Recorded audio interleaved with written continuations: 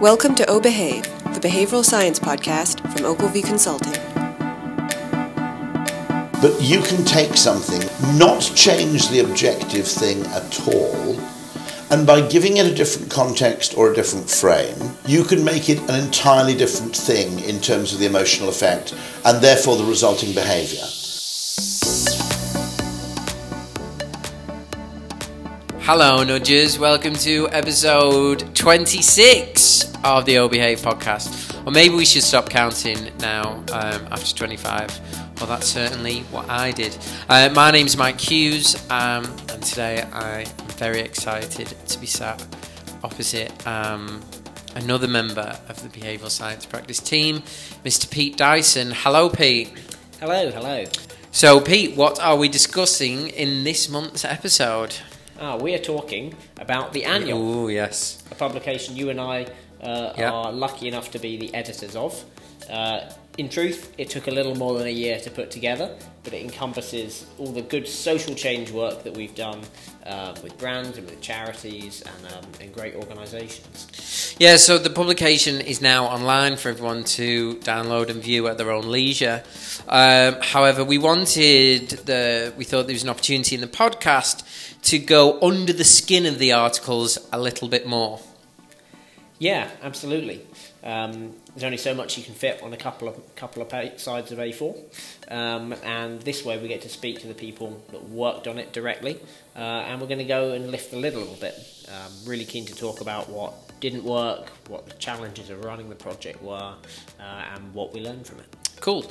And these are our social initiative case studies. One of the things that I think we wanted to do was share what worked with people. So I think we wanted to get our ideas and our insights out into the world, but also maybe what didn't work as well or what we weren't expecting. Yeah, definitely. Behavioural science is fascinating and it is a science, but it doesn't mean that you have an exact radar of knowing what's going to work every time. So in everything that we test, we're open to the fact that sometimes things have counterintuitive results or unexpected results. And we're really committed to sharing the things that didn't work, because they're frankly the things that you learn a bit more from. Yes, beautiful that what works is good, but also what doesn't work is also interesting. Favourite article? I think it's going to be the one right at the end. So our listeners must carry on. Nice. Nice listen bait there, Pete. Work that we did with Costa Coffee, inventing a brand new behaviour. So have you ever recycled a coffee cup in a special bin? Probably not, but it's coming fast, and Costa want to lead the way, so we tried to help them. Cool. Okay, so let's go, and we are in Sea Containers today. Let's go and find the authors and the people who led these behavioural challenges, and we're going to ask them about the work that we did. Should we go and find them? Let's go find. Cool.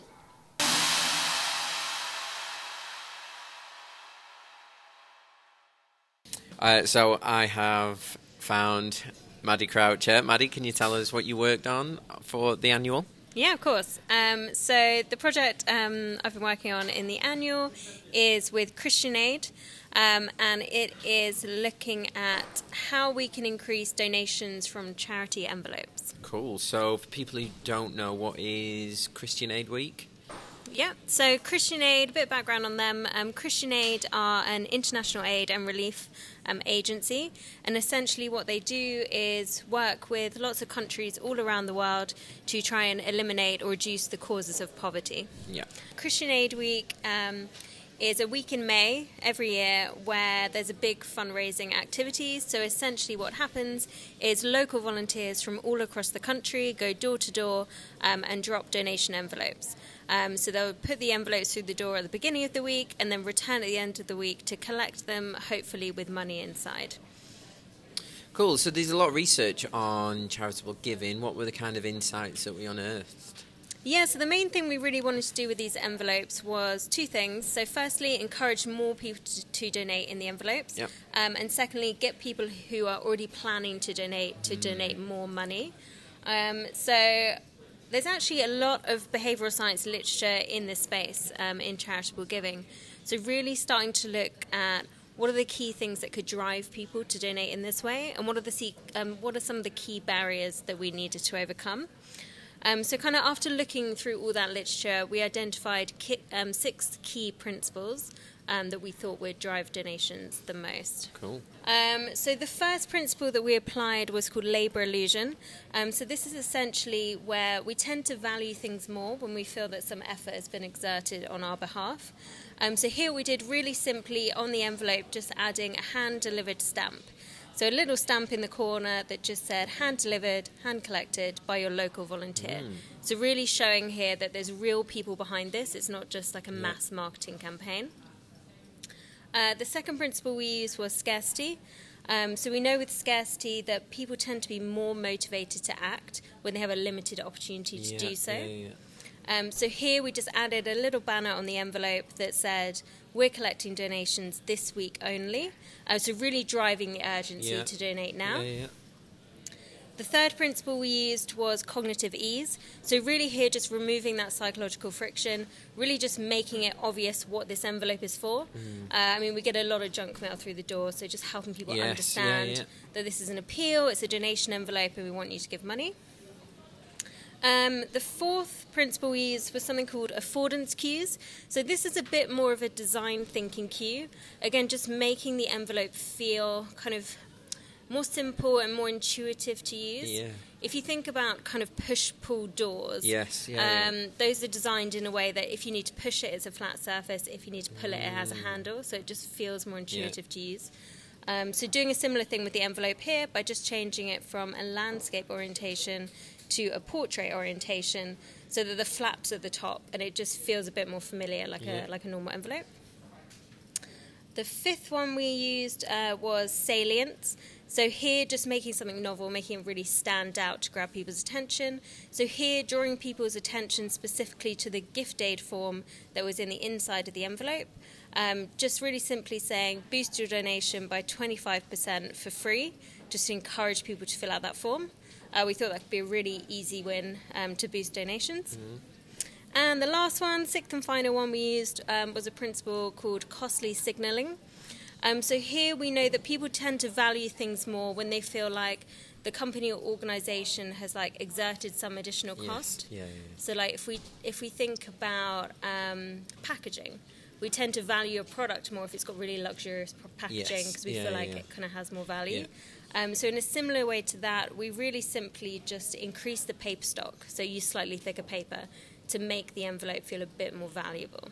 Which is counterintuitive for the charity industry in a whole, anyway. Yeah, this one was really interesting because I think there's a fine line between appearing to spend too much money. I mean, it can put both donors off, but also volunteers themselves. If it feels like the charity's kind of wasting money on unnecessary things, that's looked down upon. But here we were thinking if we can do something as subtle as just increasing the paperweight from like 90 to 150 GSM, could that have a kind of subconscious effect without being like obviously noticeable? So we put these into test, we put them into market over a week, and big sample sizes as well, kind of huge test. So really great opportunity to do a randomized controlled trial. So we tested 200,000 of each of those test envelopes, randomly distributed all across the country.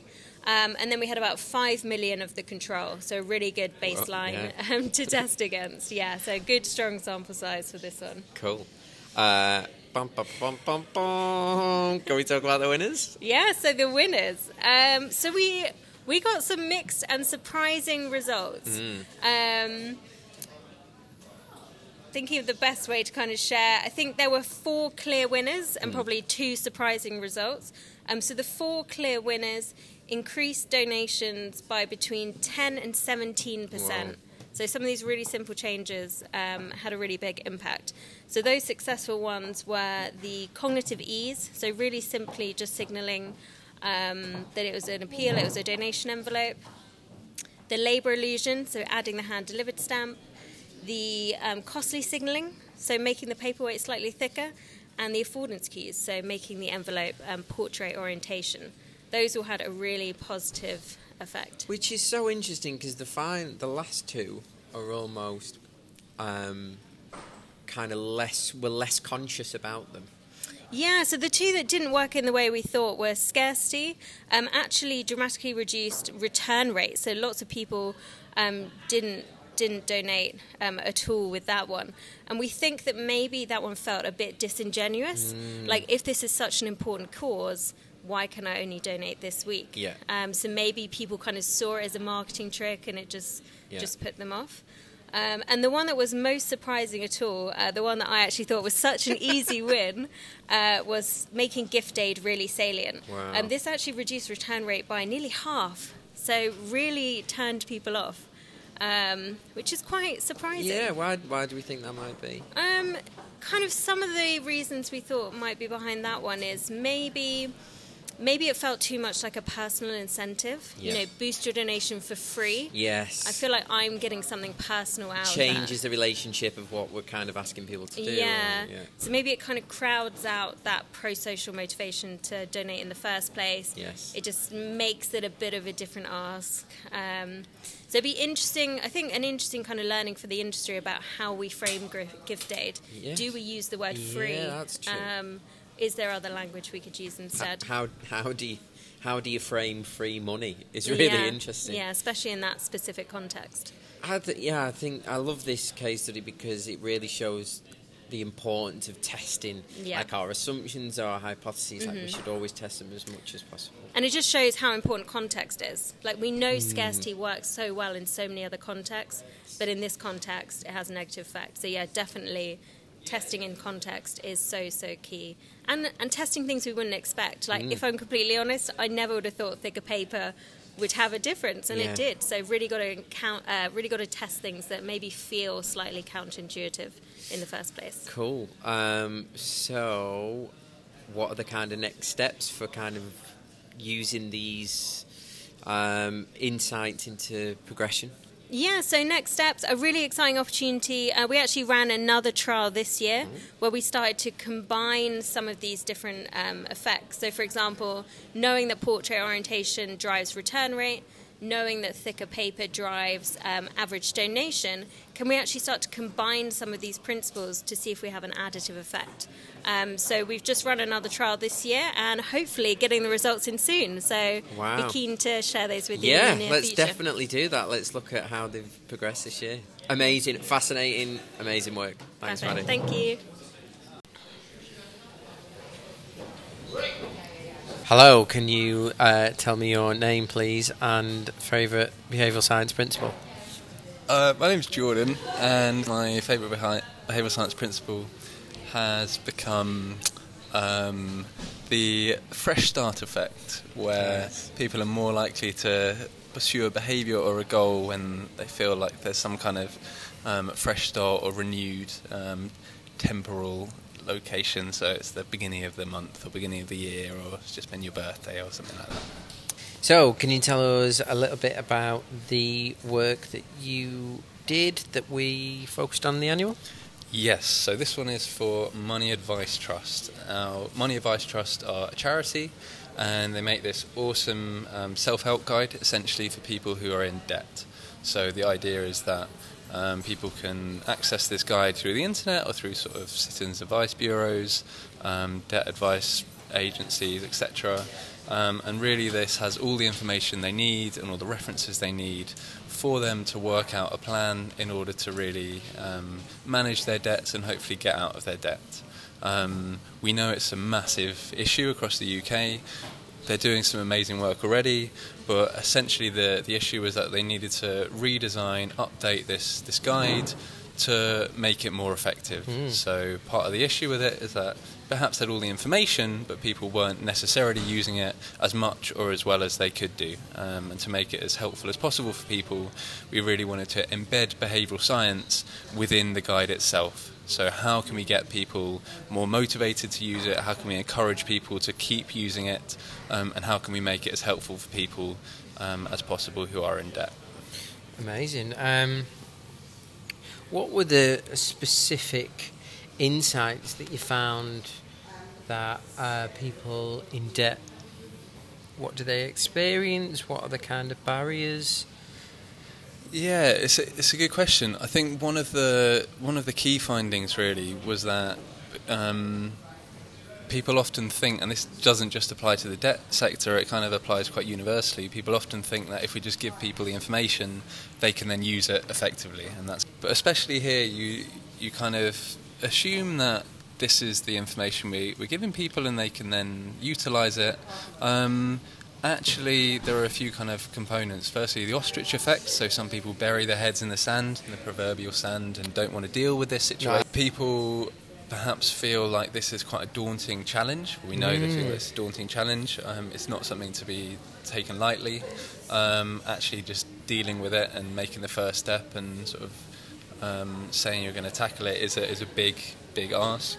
So something like the ostrich effect, people will just instantly dismiss or shy away from engaging anything which recognises the problem or highlights the problem. So how do you start to overcome that? So a few of the kind of nudges that we put in to try and overcome this were, firstly, making it seem like you are already on your way. So that's giving people like a little boost or a suggestion that exactly, this is the first step, or this is step 2 almost. We know from behavioural science that the further we are to completing a goal, the more likely we are to complete it, to achieve it. And actually, if you haven't even started, it can kind of put people off slightly. What we try to do is at the beginning of the guide make it feel like you're already well underway. A few things we did, for example, the beginning of the guide is this quick wins section, so things people can do quickly, instantly, really give them a sense of achievement straight away. Wow. Also just acknowledging people's emotions at the beginning of the guide. So we know people are coming into this situation with these quite heavy emotions attached to the whole situation. Rather than just being quite a rational, here is the information, we really want people to feel at home and comfortable with what they're doing right from the get-go. So acknowledging people's emotions, and you know what, it's okay to be feeling like this. We understand lots of people in your situation have felt like this in the past, but actually lots of people have used this guide and it's really helped them to get better. So I think that's probably the 2 key ones to overcoming that, and really make people feel like they are on their way and they're confident with what they're doing. Cool. And I imagine kind of dropout must be quite high in these kind of programs. People, maybe after they've got over the ostrich effect, intentions will be high and will be good, but people kind of working through the program or completing it, that's maybe when people start to fall off. Is there anything that we looked at there to overcome that? Yeah, sort of throughout the guide what we've tried to do is increase what we call cognitive ease. So essentially the more simple, the easier we can make things to understand, to complete, to fill out, the more likely people are to do it. What we find, not necessarily in the guide before, but in certainly the finance sector in general and a lot of other sectors, is that it can be quite jargon heavy. So people, companies, organisations, whatever it might be, don't necessarily speak to consumers in the way that consumers, customers, whatever, might speak about things themselves. Actually, sometimes those words that we use are slightly off-putting, they're confusing, doesn't really make sense. Obviously it makes sense to us because we work on it day in, day out at work. But to the average person it might be slightly confusing. So anything we can do to remove that confusion, be it language-wise, but also imagery, so having simpler imagery, using icons, breaking up the text, chunking the different sections. We found that really useful. One thing that we kind of did was restructured the whole guide. So actually we found that it made much more sense to have this kind of 3-step structure, which is how people tended to go through those steps anyway from speaking to them, rather than here are the 4 steps that we think you might do, but actually people in the end people do step 3, then step 1, then step 4, then step 2, for example. So really playing with people's natural behaviours rather than against them. Yes, designed for the human. Yeah, exactly. Wow. So I've seen it. So this went into a physical book that we produced, and then there was a launch, and now this is a thing that lives out in the world. It is, yeah, which is awesome to see, and it's hopefully helping people across the country. It's called How to Deal with Debt, if anyone does want to have a look. You can access it if you just search for Money Advice Trust, How to Deal with Debt. It's available to download on their website. It's also in print in sort of debt advice agencies across England and Wales. So yeah, really exciting and feels like a great... really exciting and feels like hopefully has a really positive impact across the country. This feels like a really interesting area because how we design information can affect how people use it. I think interestingly, where can we take this learning and apply it elsewhere? Yeah, I think that's a great question. I suppose anything... or certainly what I think is that anytime we're designing kind of public service announcements or things that we're really encouraging people to take positive action on what we're saying, we need to get them to A, listen to it and engage with it, B, understand it, and then C, take action. And I suppose perhaps the 3 key takeaways that I would certainly take from this were that, number 1, increase cognitive ease, so make it as simple, easy to understand as possible. Yeah. Number 2, social norms can be really important. So actually, if we can sort of say to people, you know what, lots of other people have done this, or lots of other people are doing this, this is a popular choice, you know what, don't worry, this is the thing to do. A lot of the time that can overcome a lot of the inertia that we find for people. And then thirdly, priming positivity. So I think it can be the default to go to quite shocking and negative messages, whereas sometimes positivity can work just as well. So making people feel confident, making them feel like they can do it, increasing that self-efficacy within them. And because this feels like actually this is where frameworks like EAST are most powerful, I think. And I think that initial work that the Behavioural Insights team did, which obviously focuses around more public policy, it shows the true power of those, because maybe it's in its most powerful form when it becomes a checklist. If what we are designing isn't easy to understand, attractive, social and timely, then actually it just makes it really hard. And I think that's kind of what we've done with this project. It does, yeah, I totally agree. I think it can be easy to think of behavioural science as kind of behavioural interventions and these kind of things that we're creating and designing. Actually, you can embed, and we should embed, behavioural science in sort of everything we're doing. So all the communications we're making, anything where there is some kind of person involved, some kind of behaviour involved, we can and should embed these behavioural science principles to make them more effective. And I think EAST, for example, is a great way of doing that. Cool. JB, thank you very much. Thank you, Mike. Okay, so I have tracked down Pete Dyson. Hello, Pete. Hello. So can you tell us about your case study for the annual? Yes. It was all about safety. We called it Making Safety Salient. And it was when Kimberly-Clark, who make tissue products, Kleenex, Huggies, that sort of thing, they came to us with a different challenge, not a marketing one, but one of how do they make their factories safer. They've got the ambition to hit 0 injuries of any kind each year. And the only way they can do that is to eliminate or minimise human error. So there's only so much safety hardware can do in processes. Ultimately, it's people that are at the end of these injuries. I mean, that's interesting. I mean, how do we prevent behaviour which isn't happening? We gave that a great deal of thought. What we do is look at the higher up the chain to problematic behaviours. Yes. So ones that we can expect, if we can minimise, would reduce the instance of injuries. So that some of those are about compliance, about ensuring that personal protective equipment is worn at all times, but some of it's about actually being proactive and looking at what are the positive safety behaviours we can encourage of teamwork and of personal conduct.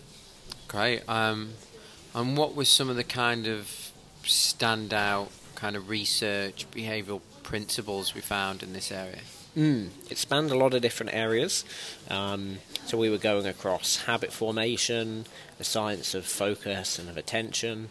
We looked at judgment of risk under uncertainty, inattentional blindness, and over into social psychology of teamwork as well. Oh, wow. What was the output of that? I mean, how did that kind of manifest itself? That was the hardest part, really. You can review each topic of the literature in isolation, but never really reach a thing that you can use. So I think we broke new ground by chunking it into 3 areas of the science of focusing and prioritization, to get people to be as motivated to do the safety behaviours as they are to be motivated for production-based targets. Then the second one of sort of checking in, of getting people to be mindful and of understanding that they can supercharge their own skills by slowing down and not rushing, and being aware that their emotions make a big difference. And then finally into the area of teamwork. So you're only as strong as your team, and some of these are the social psychology challenges of getting people to speak up, getting people to ask for help. Oh, kind of self-policing or kind of watch out. That's interesting. Sometimes we've got people of different backgrounds. It's hard to ask for help. It's hard to call out someone you've worked with for 20 years and say, actually, you're doing that wrong. Because I imagine a lot of these things must be, how do we get people from switching off their autopilot, especially if the people have worked in the same factories for a long time, kind of habit building.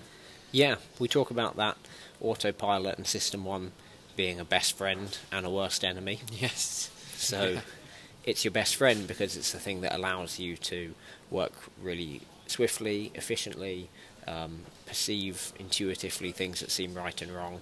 But it's your worst enemy because when you make those assumptions, you can be hampered. You don't spot the different mistakes. And so what were the interventions that came out of the research? Yeah, we were really fortunate. We went to 5 different facilities across North America, spoke to hundreds of operators, drivers, technicians. They co-created the ideas with us. We said, we're the specialists in behavioural science, you're the experts on the ground, and we created and piloted about a dozen different interventions. We wrote up 3 of them into the annual. The first being the Owly board, which was as simple as changing from a red pen, which sparked literally seeing red on the production boards, to a purple pen, and we saw a 26% reduction in feeling pressure to catch up. Yeah, wow.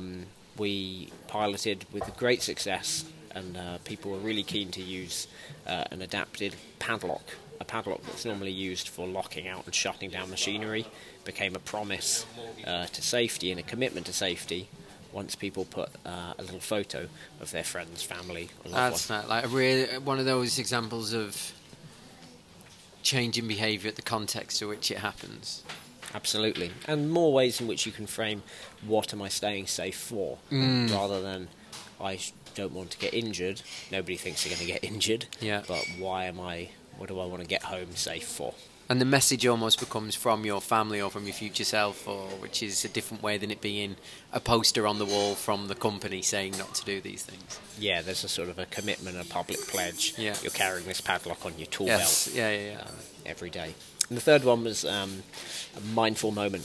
So actually trying to use high-performance psychology to say, before operating a piece of heavy machinery, take 10, 20, 30 seconds to pause, reflect, check your emotions, because this is the one task that can't be rushed, and you can get more out of yourself if you're in a calm state. Wow. And as a kind of living, breathing project, there is some more work in this area as well? Yeah, there is. There's one intervention we didn't put in the annual, but has since progressed. It's really exciting. It's an area of personal protective equipment.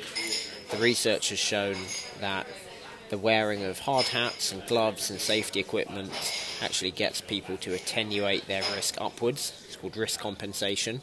When you feel safer, you end up taking bigger risks.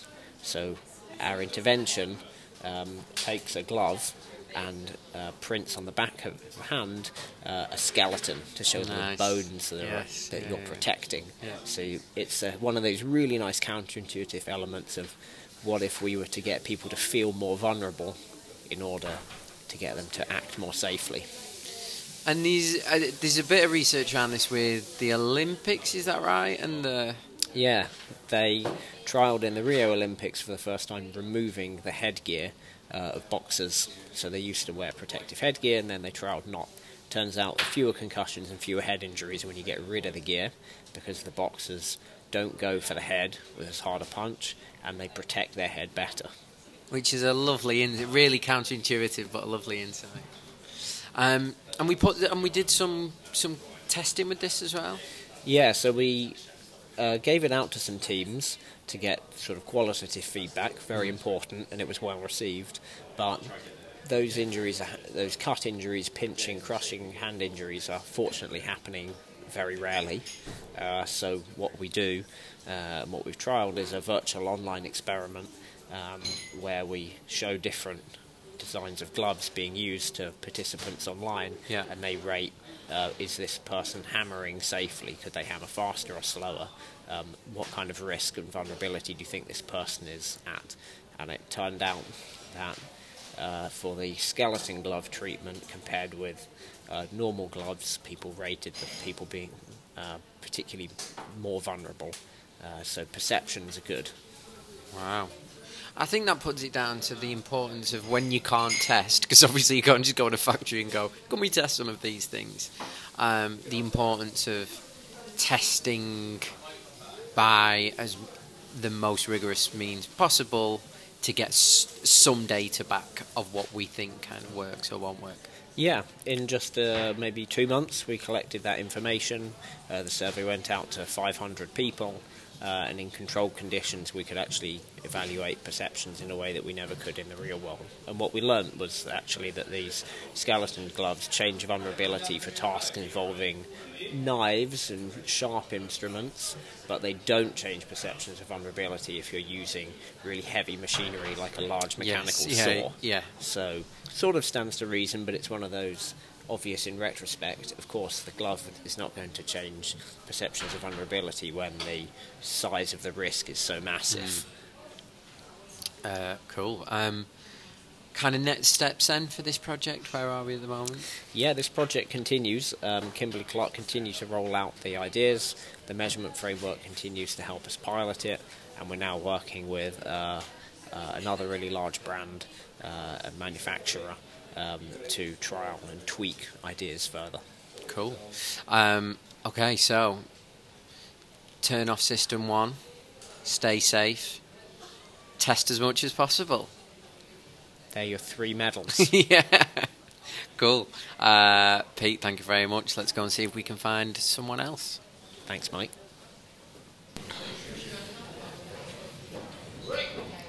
Hello, sir. Can you please tell me your name and your title? Hi, Mike. I'm Jack Duddy, and I am a consultant at the Behavioural Science Practice. And what was your behavioural challenge for the annual? This behavioural challenge was working with Worcester County Council in order to reduce what's called fairer charging debt for people who are receiving social care, domestic social care, essentially making it easier for people who are receiving care in order to pay their bills by optimising the communications and making it information as clear and as easy as possible in order to get people to pay. And what was some of the psychological issues? What were the barriers that we had to overcome? Through a COM-B analysis that we applied working with Worcester, is there were really 3 main barriers to them opening the communications in the first place and actually going forward to pay. The first was opening the letter. The letter came in just kind of white standard envelope, so for a person who's receiving care, they may not be the person who actually opens their own mail, so there's no way for them to know if that is a bill or something that they really should be paying attention to. The second barrier was more of a motivational barrier, in that we had to overcome in order to get people to accept that this is something that they actually have to pay for. It's outlined in the initial invoice that you're agreeing to pay and contribute towards your domestic care, but this isn't highlighted well enough, and it's also a small subsection of people don't believe that domestic care is something that they should pay for in the first place. And then finally, the third main barrier was actually going forward and making a payment, which is the best method to pay, which is the easiest method to pay. Some of the some of the numbers in which people had to call were actually no longer in use.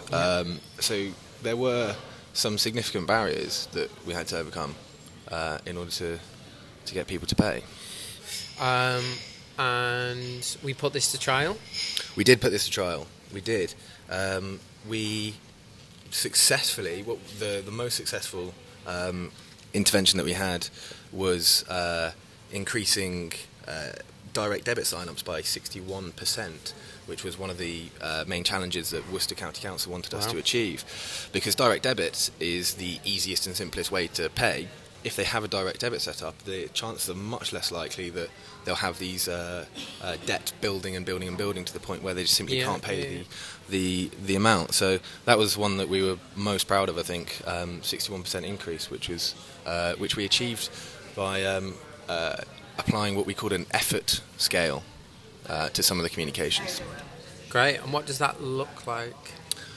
The effort scale is where we took the 4 or 5 methods of payment and we ranked them in terms of not where they were originally was just simply description of how to pay via that method, but there was no indication as to which was the best method, which was the preferred one, or which one was the easiest one. So what we did is we ranked them in terms of the perceived effort that it would be if someone was to choose that method of payment. So we added for example, if someone wants to pay via cheque, which I'm sure the demographic of elderly people, that's quite a common thing. That's actually quite a effortful process involving having to write out a cheque, go to the bank, etc. So that was one of the that kind of got a full score on the amount of effort it would take to pay via that method. And then direct debit being the easiest, we used and we chunked it up via colour, with the easiest being green and the hardest being red, adding the duration in terms of minutes it would take to actually pay. We chunked and separated direct debit as the easiest one using green colouring, and said that was the easiest, quickest, safest method to pay, and that's where we managed to get the increase of 61%, which is I think a really great result, and hopefully empathetically will stop vulnerable demographics in the future from building up their... What didn't work? Yeah, good question. So what didn't work was the first letters that we'd send out, the first reminder letters, in order to get people to pay. The invoices, yes. So the invoices highlighting what they had to do, and then the reminder letters as well. So the first letters that they got in terms of being billed, we saw no significant increase there. When looking at the data, we found that the same number of people. There was no significant difference, no real difference. The same number of people who would have paid in the first place simply paid. So even though the communications were in a kind of skeleton state in the first place, in which there was kind of no real design, chunking, saliency, nothing really applied to them. It was quite complex. And then once we applied behaviourally informed design and trying to make things easier to process, there was still no shift in behaviour, which was really interesting, which in a way makes you think that the people that are going to pay in the first place were always just going to pay, regardless of the information that's on the page.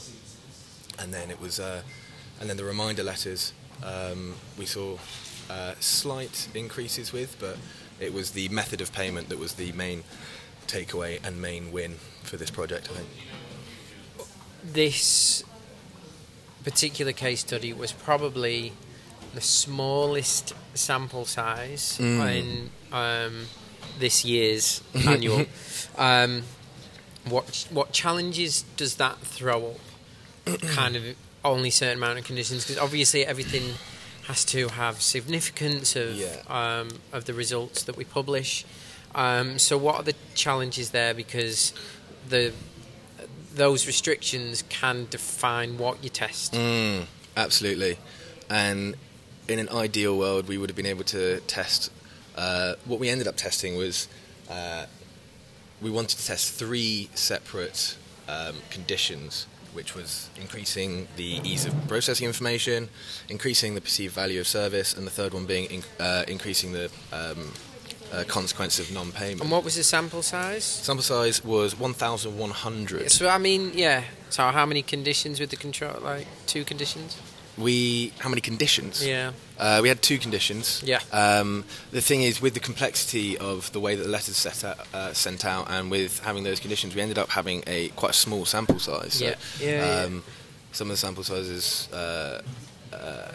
were kind of almost around 50 people. So that's one thing that adds a layer of difficulty in terms of, in an ideal world, you want to be able to test all of your conditions with maximum sample sizes, but that was one of the difficulties we had to overcome. We actually had to whittle our conditions from 3 separate conditions down to 2 in order to gain significance in getting the right amount of people in the test. Cool. And finally, what surprised you the most? What surprised me the most? I think what didn't work surprised me the most, in that there seemed to be that no matter what information you put on a page, some people will pay, and just will pay. There'll be that demographic that pays already. I think I was also pleasantly surprised with the increasing the ease of payment through the effort scale. I think by adding another layer of information that people seem to not have, and taking that kind of empathetic understanding of giving people clear guidelines as to what might be easiest way to pay, was a nice surprise in order to get significance there. But yeah, apart from that, it was a slightly challenging project, but one that was always for a good cause, in terms of, because we've all got nans and granddads and stuff who might be receiving domestic care. Just being empathetic to the audience is absolutely hugely important. Cool. Thank you very much. Michael, thank you very much. Let's do the behavioural science handshake.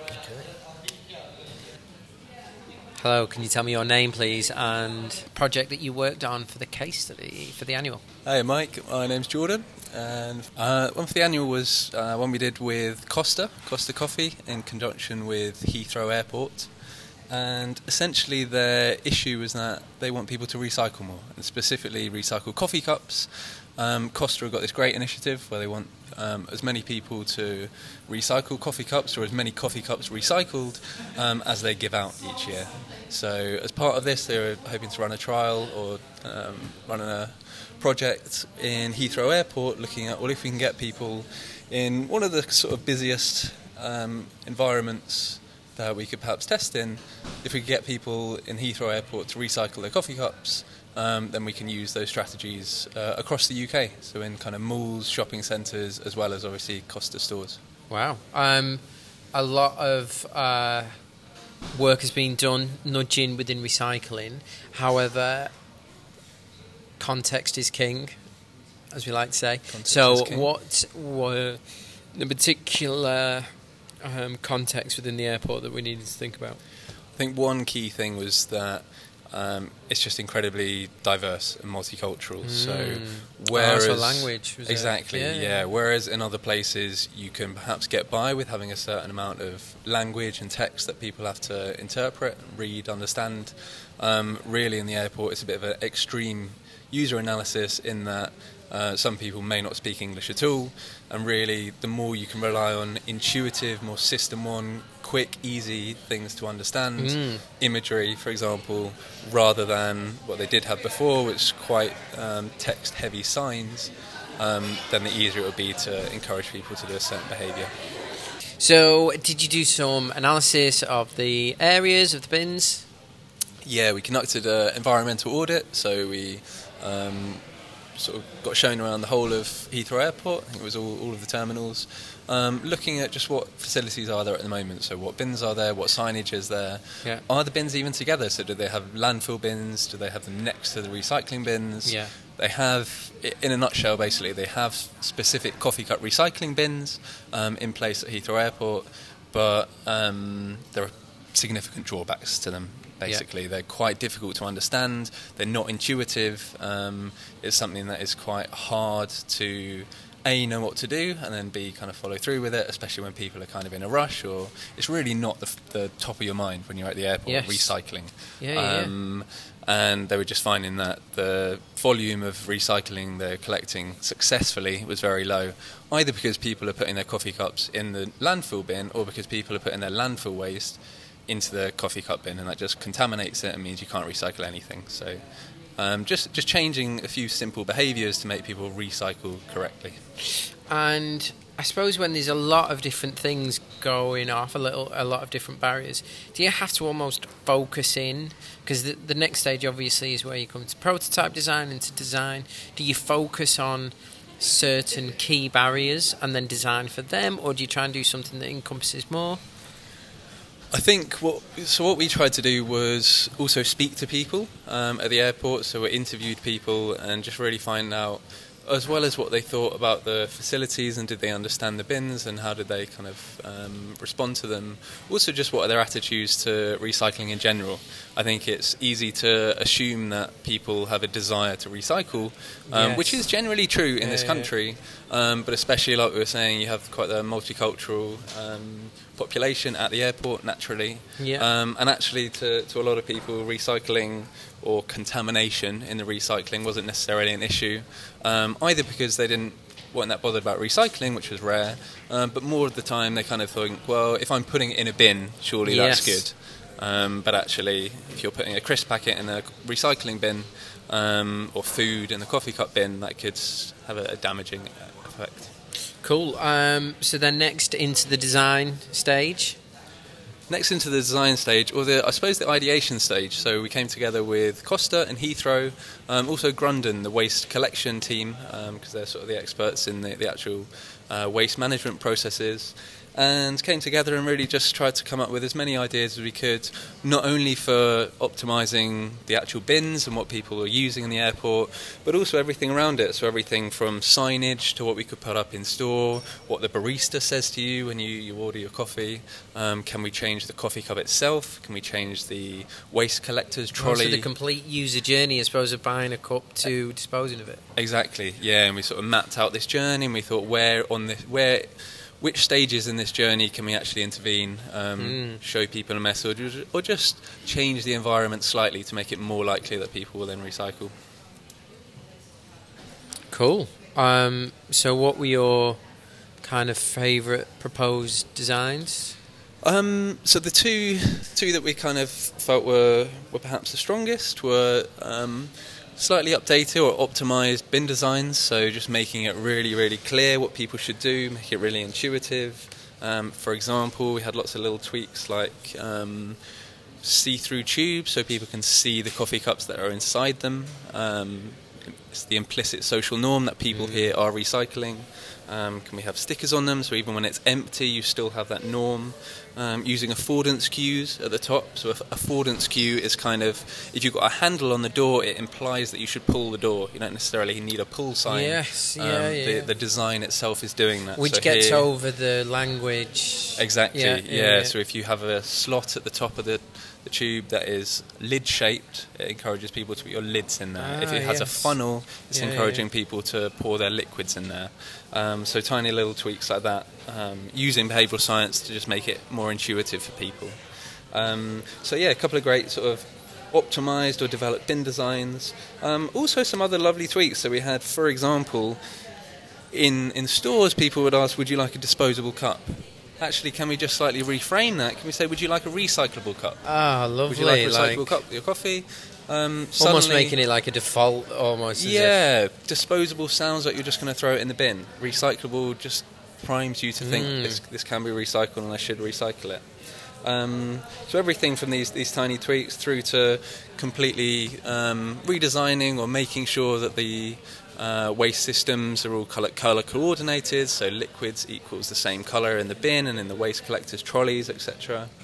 And just being really salient and really clear with the bins that are around. So if you've got a bin, have the recycling bin next to it to make it as easy as possible for people. Really clear signage saying what should and also shouldn't go in each bin. So a plethora of different ideas. Yeah. So this work was part of a bigger challenge as well, wasn't it? Yeah, it's just quite nice to do something that will hopefully be kind of scaled up and have a difference across the country. So Costa, I think they were aiming to recycle 100 million coffee cups over the next kind of year or two. And really just the scale of the challenge that they're facing is quite enormous. I think the over 7 million disposable coffee cups are used every day, or recyclable coffee cups. And less than 1% of them are currently recycled. So the scope for really having a big impact here, even though each single coffee cup isn't much, but when you think of that many coffee cups being used, the potential to have a big impact on the recycling and the waste efforts here are enormous. Cool. Jordan Buck, thanks so much for your time. Thank you, Mike. So there we are, 5 case studies in more detail, understanding the specific challenges in each, what worked, but like we said at the top of the podcast, what didn't work as well, because that is just as important for understanding human behaviour. So you can find your copy of the annual if you go to ogilvyconsulting.com/r-thinking. You'll find it somewhere on the website. Download your copy and to let us know what you think. Here is to the Behavioural Science Annual 2020, so watch this space for that.